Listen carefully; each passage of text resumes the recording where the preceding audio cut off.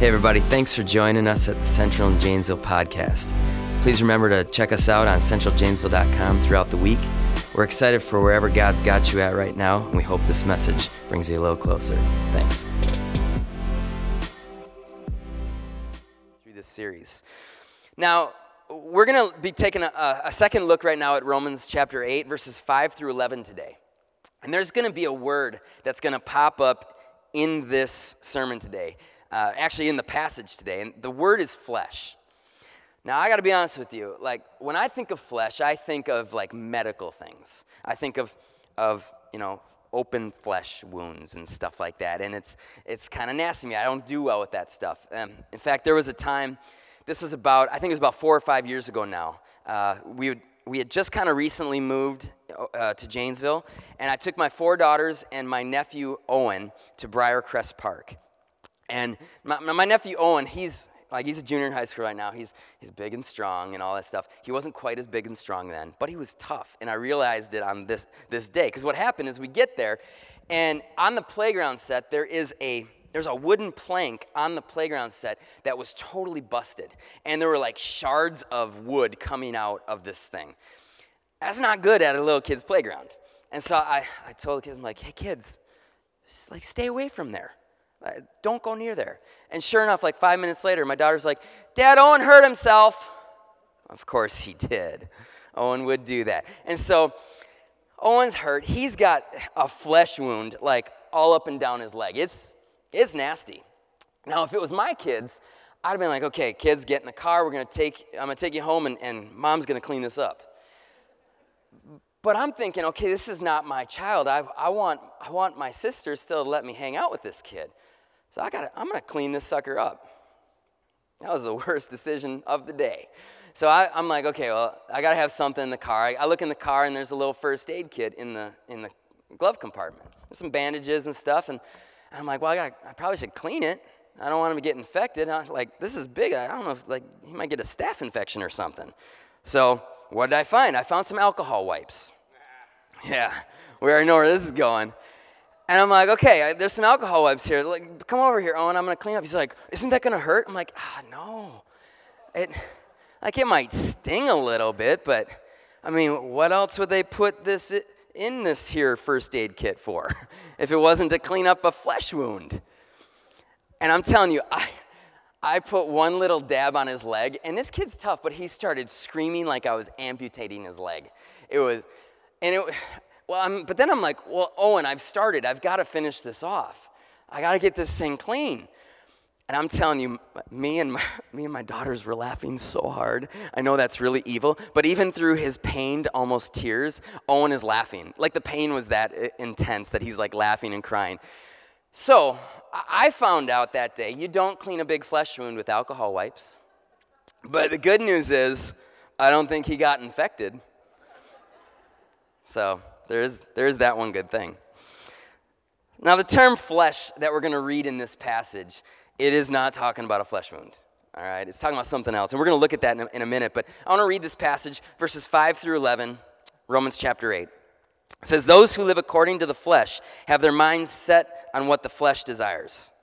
But those who live in accordance with the Spirit have their minds set on what the Spirit desires. The mind governed by the flesh is death, but the mind governed by the Spirit is life and peace. The mind governed by the flesh is hostile to God. It does not submit to God's law, nor can it do so. Those who are in the realm of the flesh cannot please God. You, however, are not in the realm of the flesh, but are in the realm of the Spirit. If indeed the Spirit of God lives in you, and if anyone does not have the Spirit of Christ, they do not belong to Christ. But if Christ is in you, then even though your body is subject to death because of sin, the Spirit gives life because of righteousness. And if the Spirit of him who raised Jesus from the dead is living in you, he who raised Christ from the dead will also give life to your mortal bodies because of his Spirit who lives in you. Now, I'm going to be honest with you. Like I said last week, Romans chapter 8, it is like thick. And as I read that, some of you, maybe you're like, you lost me at verse 5. We're going to kind of try to walk through this a little bit today. Now, again, there's this word in this passage called flesh. And it's actually this Greek word, sarx, that is translated as flesh. But here's the problem. Even in our own language, flesh has many meanings. And this word sarx, it is a prime example of a difficult Greek word to translate into English. You think about the English language. I saw people, yes, you're already laughing. I say English and not English. Get over it. All right? I say it the right way. I say it how it's spelled. All right. There are words in the English language that have multiple meanings. You could say bit. And bit might be something that you put in a horse's mouth, or it might have to do with something with a computer. You could say the word left, and you could be talking about a direction that you go, or that you went away from somewhere altogether. You could say the word play, and play might have to do with something that happens when you go to a theater, or it's something that kids do when they get together. Or the word park. It could be somewhere that you go on a sunny, beautiful day. It could be the thing that you do with your car. If you're really old like my parents, it could be something that you did on a date. Yeah, don't go there. We don't call it that anymore. Kids, if you don't know what I'm talking about, talk to your family. Don't talk to your family, actually. So obviously language, it's really tough at times for us to take these words and understand what they mean, because there's these multiple meanings. So what exactly does the word flesh mean? Now, some of you who've been in church a long time, a lot of your life, you might be thinking, okay, I think I kind of know what flesh means, the way that Paul's using it. Some of you may be like, I even been in church and I still don't get it. Now, there's another version of Scripture, or another translation, that translates this word sarx into the sinful nature. That the flesh is our sinful nature. There's a way that Pastor David explains it that I think if you're a visual learner, maybe this will help you a little bit. But so you got the word flesh, F-L-E-S-H. And what he says is you take the H completely off of that word, and that H stands for him, for Jesus. Okay, so we've taken Jesus off the word flesh, and now you take that word, and the letters that are left in flesh are S-E-L-F. So flesh is actually yourself without him, without Jesus, living for yourself without Jesus. And I thought, okay, that makes some sense. There was another commentator who actually says it this way: living in the flesh is living in a narrowly human way. I really like that way. That when I'm living in the flesh, I'm living just in this narrow mindset of what me as a human, what I want. God has nothing to do with it. And what God wants from me has nothing to do with it. That's what Paul's trying to say when he's talking about living in the flesh. Now, this passage, when we actually look at it, it's actually fairly straightforward. What Paul's trying to say is that when we live in the flesh, when we live for ourselves without Jesus, we are primed for destruction. It's going to lead that way. But when we live in light of the Spirit, there is life and there's peace that we're going to find when we're living in the Spirit. There ultimately exists in people, if they've not given their lives over to Jesus, and this is one thing that I think is really important to understand about what Paul's saying here, is he's saying that life in the Spirit is this, but we only have the Spirit if we've chosen to follow Jesus. And the Bible's really clear. The moment that we choose to follow Jesus, we're given the Holy Spirit. But without that, we live a hostile life towards God. There's really no other way about it. And so what is the answer to living a life that isn't all about ourselves? What's the answer that God has for this human nature in us, this fleshly kind of living that we all seem to be born into? There's got to be an answer for it. And I think part of that answer is really shown in this part of Romans chapter 8. I'm going to skip around a little bit from verses, kind of going back and forth between these verses a little bit just to try to mesh them together. But I want to start here with Romans 8:9. It said, "You, however, are not in the realm of the flesh, but are in the realm of the Spirit, if indeed the Spirit of God lives in you." Paul is telling us here how harmful the flesh is, how harmful that living for ourselves without Jesus is. But then he gives us hope. And here's what he's saying. He's saying we have an antidote to the flesh. We have the Holy Spirit. We have that thing that can give kind of this correction to this thing that we've been born into. And that correction is the Holy Spirit. He says that you live in the realm of the Spirit, if indeed the Spirit of God lives in you. And what I love about this is his use of the word if here. It's not trying to bring doubt into our minds. Like, hey, if you've got the Holy Spirit, I don't know if you do. He's not saying that to the Romans. See, these Romans, this is the Roman church. They have chosen Jesus.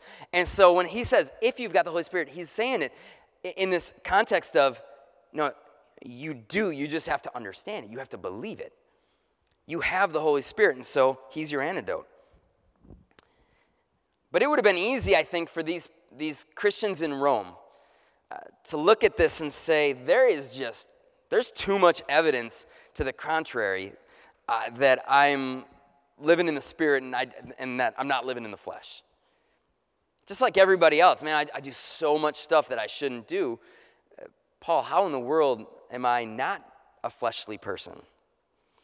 You know, Paul even talked about it. We talked about it last week. We'll probably talk about it most weeks. Romans 7, the chapter before this. Paul had gone on this big conversation about, man, I even do the things that I don't want to do, and I don't do the things that I know I should do. But even in that, Paul is saying he has the Spirit of God in him. Even you and me, the church in Rome, when we've accepted Jesus, we have the Spirit in us, even though we see some of these fleshly things coming out in us. And so for Paul, what this is all a reworking of how we think as people of the Spirit. Truth is, a lot of times we don't even think of ourselves as people of the Spirit. Think of ourselves and, man, I do everything wrong. I can't do anything right. And he's trying to rework that thinking in us. When I've chosen the way of Jesus and he has given me his Holy Spirit, what happens is there's no stopping the heights that Jesus can lead me to from that point forward. But it's something that we've got to start to believe. In verse 2 of this chapter, Paul actually talked about the Spirit as being the Spirit of life. And Paul refers to the Holy Spirit as the Spirit of life because the Holy Spirit gives regeneration and renewal all the time, over and over to people. That's what the Holy Spirit is all about in our lives. He carries on the purposes that God has of bringing redemption to us through Jesus Christ, his Son. And we have access to that redemption all the time. No matter what depths the flesh in you has gone to, God is saying right here, you have the Spirit. You have everything in you that you need to get to a better place. Verse 8 actually tells us that those who are in the flesh, who are controlled by the sinful nature, are actually unable to please God. Plain and simple, that's what we were before Jesus. But once we come to Jesus, all of a sudden, everything changes, and we live in this different realm. You are completely capable in any moment to be able to please God with the way that you live your life. Now, that is not the way that most of us think about it, right? You know, sometimes we feel like there's something else that's controlling us. But the truth is that we have the Holy Spirit in us, and it does something different in us than what we tend to believe. Some of you might be thinking, Kellen, I don't feel like I'm always capable of pleasing God. I don't feel like I'm dominated by God's Spirit, that he is in control of me. And I think we need to change the framework of the way that we think about this. God has a control of our lives. And so here's what I want us to understand. We are not simply belonging to the Spirit. We are actually controlled by the Spirit. Now, when I say that we're controlled by the Spirit, some of us, like, we don't even like the sound of that a little bit. As a kid, man, we used to think that we were in control of everything. You got these adults around you, and you somehow, as a little tiny child, thought that you were smarter than them and that you can control every situation. I'm amazed how little tiny 5-year-olds are like, I'm smarter than you. I'm like, no, you're not. Let's take a test. Right? And they think that they can control everything. And so even with my own kids, they might ask me for my phone so that they can play a game. And sometimes I say no, a lot of the time. Sometimes I say yes. But even when I say yes, they will find a way to try to play that game longer than I said they could. They will try to control the situation. But guess what? They're in my realm. Like, you might control the situation for a little while, right?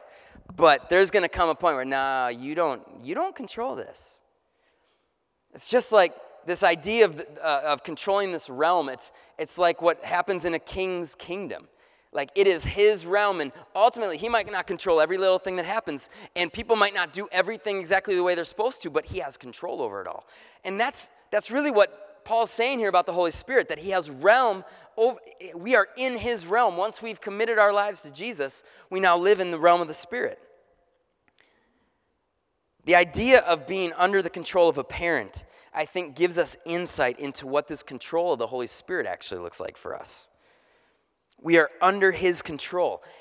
And again, that might not be a thing that we like to hear. There's something about being an American that we don't like the idea of, like, somebody has control over me. But here's the thing. As a follower of Jesus, we actually live to a different standard than this American standard. We're all about freedom, and that's awesome. But the truth is, when I live under the control of the God who created me, that is the ultimate purpose and destiny from which I was actually created for. And it's something that, again, we may have to reframe how we think about what it looks like to be in control of our lives. Even if you're okay with the idea of God being in control of you, you might be saying, yeah, but I don't reflect that control. And that's true. A lot of times we don't reflect the control of the Spirit in our lives. But it is a fundamental thing for us to understand that it is a fact that as a believer in Jesus, we are under his control. Verse 10, it says, your spirit is alive because of righteousness. And that's not because of the righteousness that we have ourselves. That's because of the righteousness that Jesus lived out for us and gave over to us when he went to the cross for us. The Spirit has complete control over all of our future, over everything. And here's the thing. He has complete say in what our lives are going to become. He gives us the righteousness that we couldn't have on our own. And so as someone under God's control, stop telling yourself the lie that you are in control.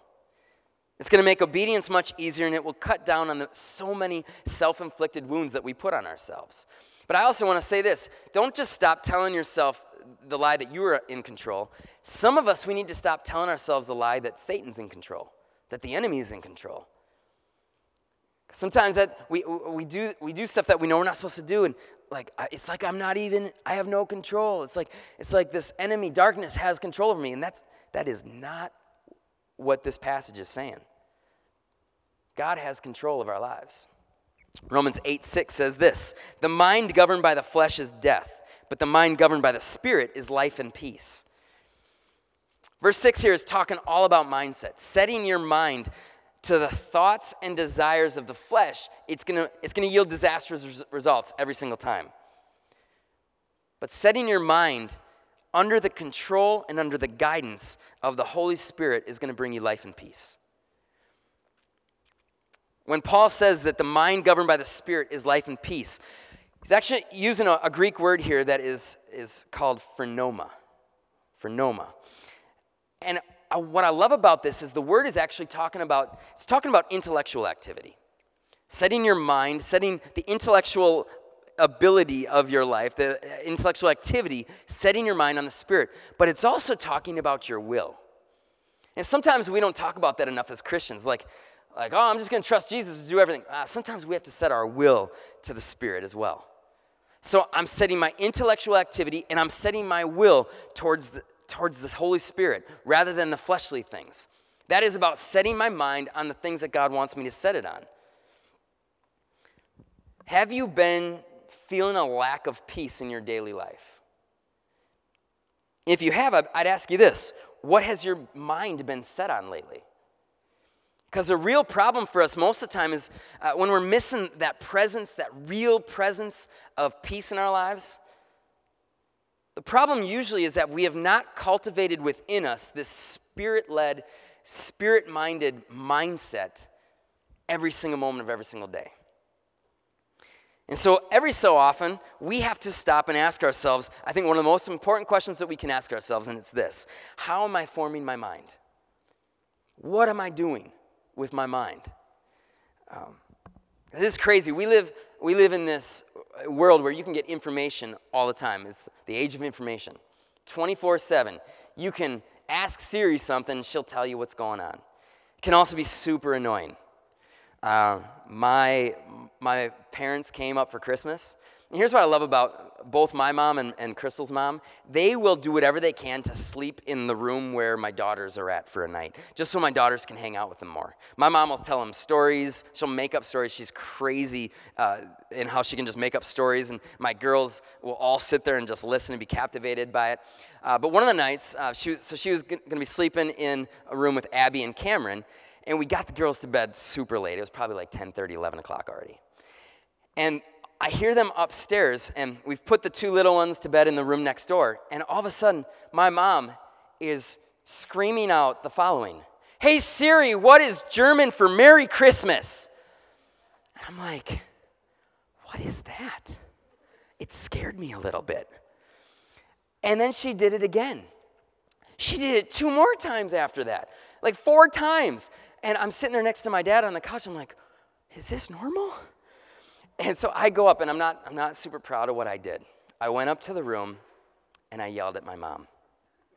I'm like, "Mom, you're going to wake up the young ones. Be quiet and go to bed, please." My mom didn't like it. I wonder why. She looked like hurt like a tiny puppy.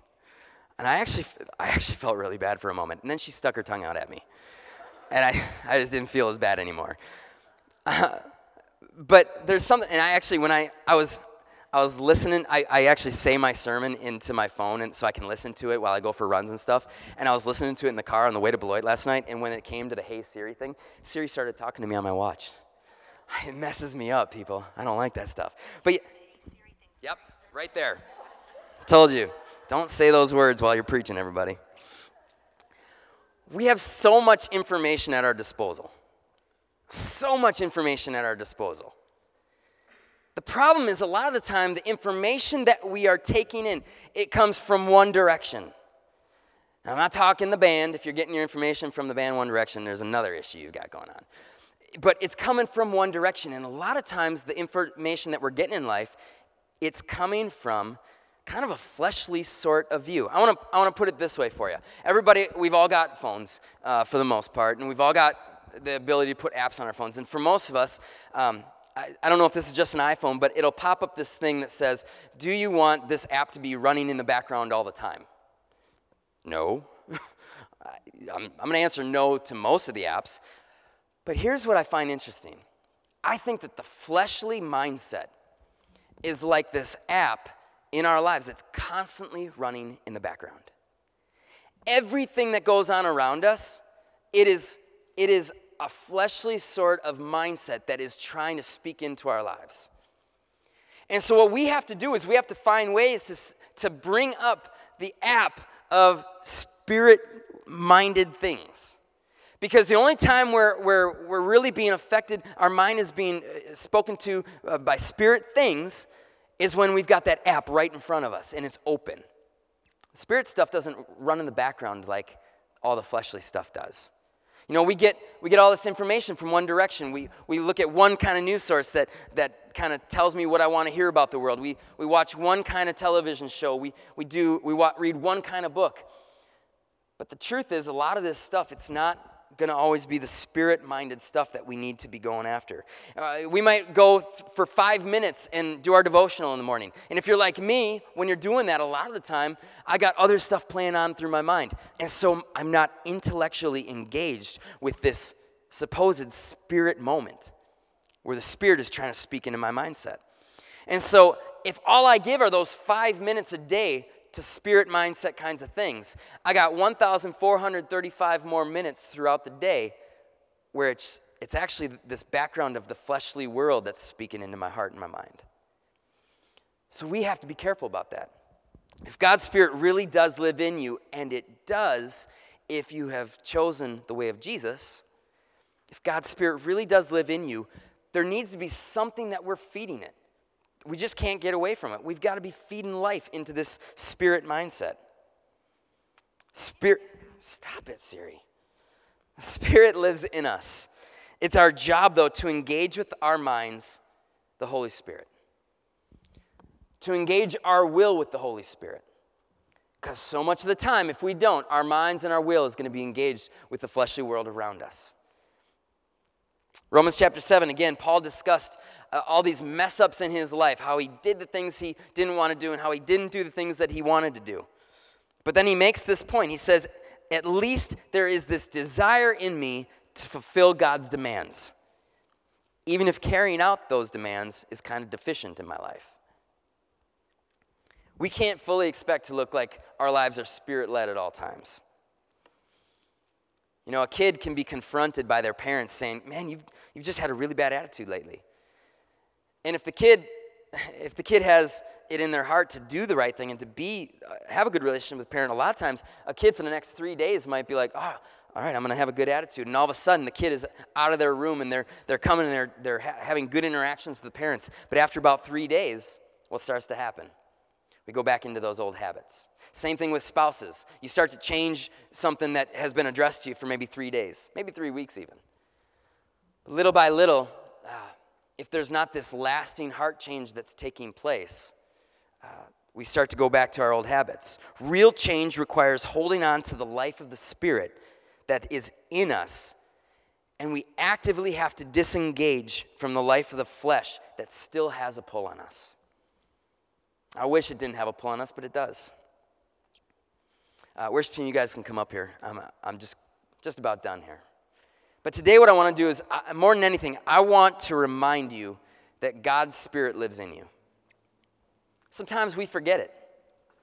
That God's Spirit actually lives in us. If we have chosen to follow Jesus. And I want to say this. If you're here and you're like, yeah, I've never chosen to follow the way of Jesus.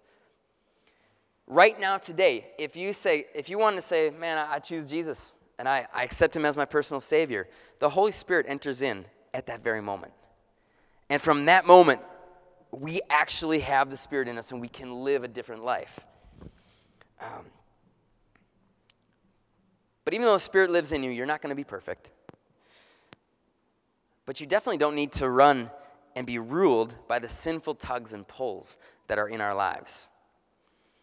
It's possible to see Jesus redeem all of these areas of your life that you're looking at and you're like, it feels like a lost cause. It's possible for your spirit to become in sync with the Spirit of God. And so what I want to do this week is I want to give you a goal this week. The goal is this. This week I want us to repeat this idea. I want to repeat the idea of God's Spirit lives in me and there is nothing too difficult for him. Maybe you get up in the morning and that's the first thing on your brain. God's Spirit lives in me.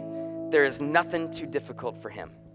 Whatever that thing, that fleshly thing that you're struggling with, that a desire that you don't want to have there, maybe it's lust.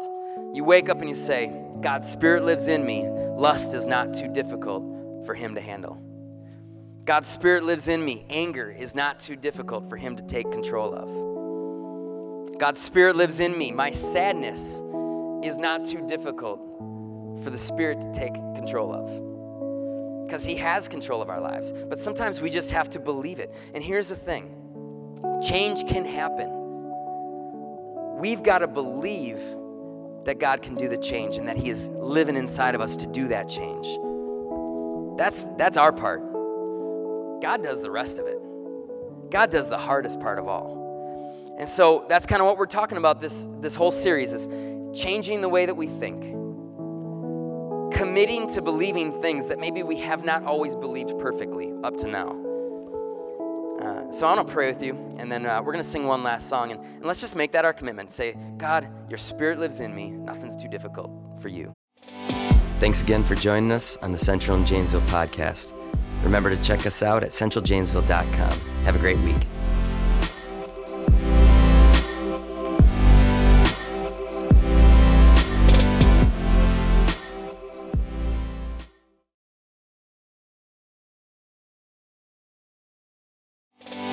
Thanks again for joining us on the Central and Janesville podcast.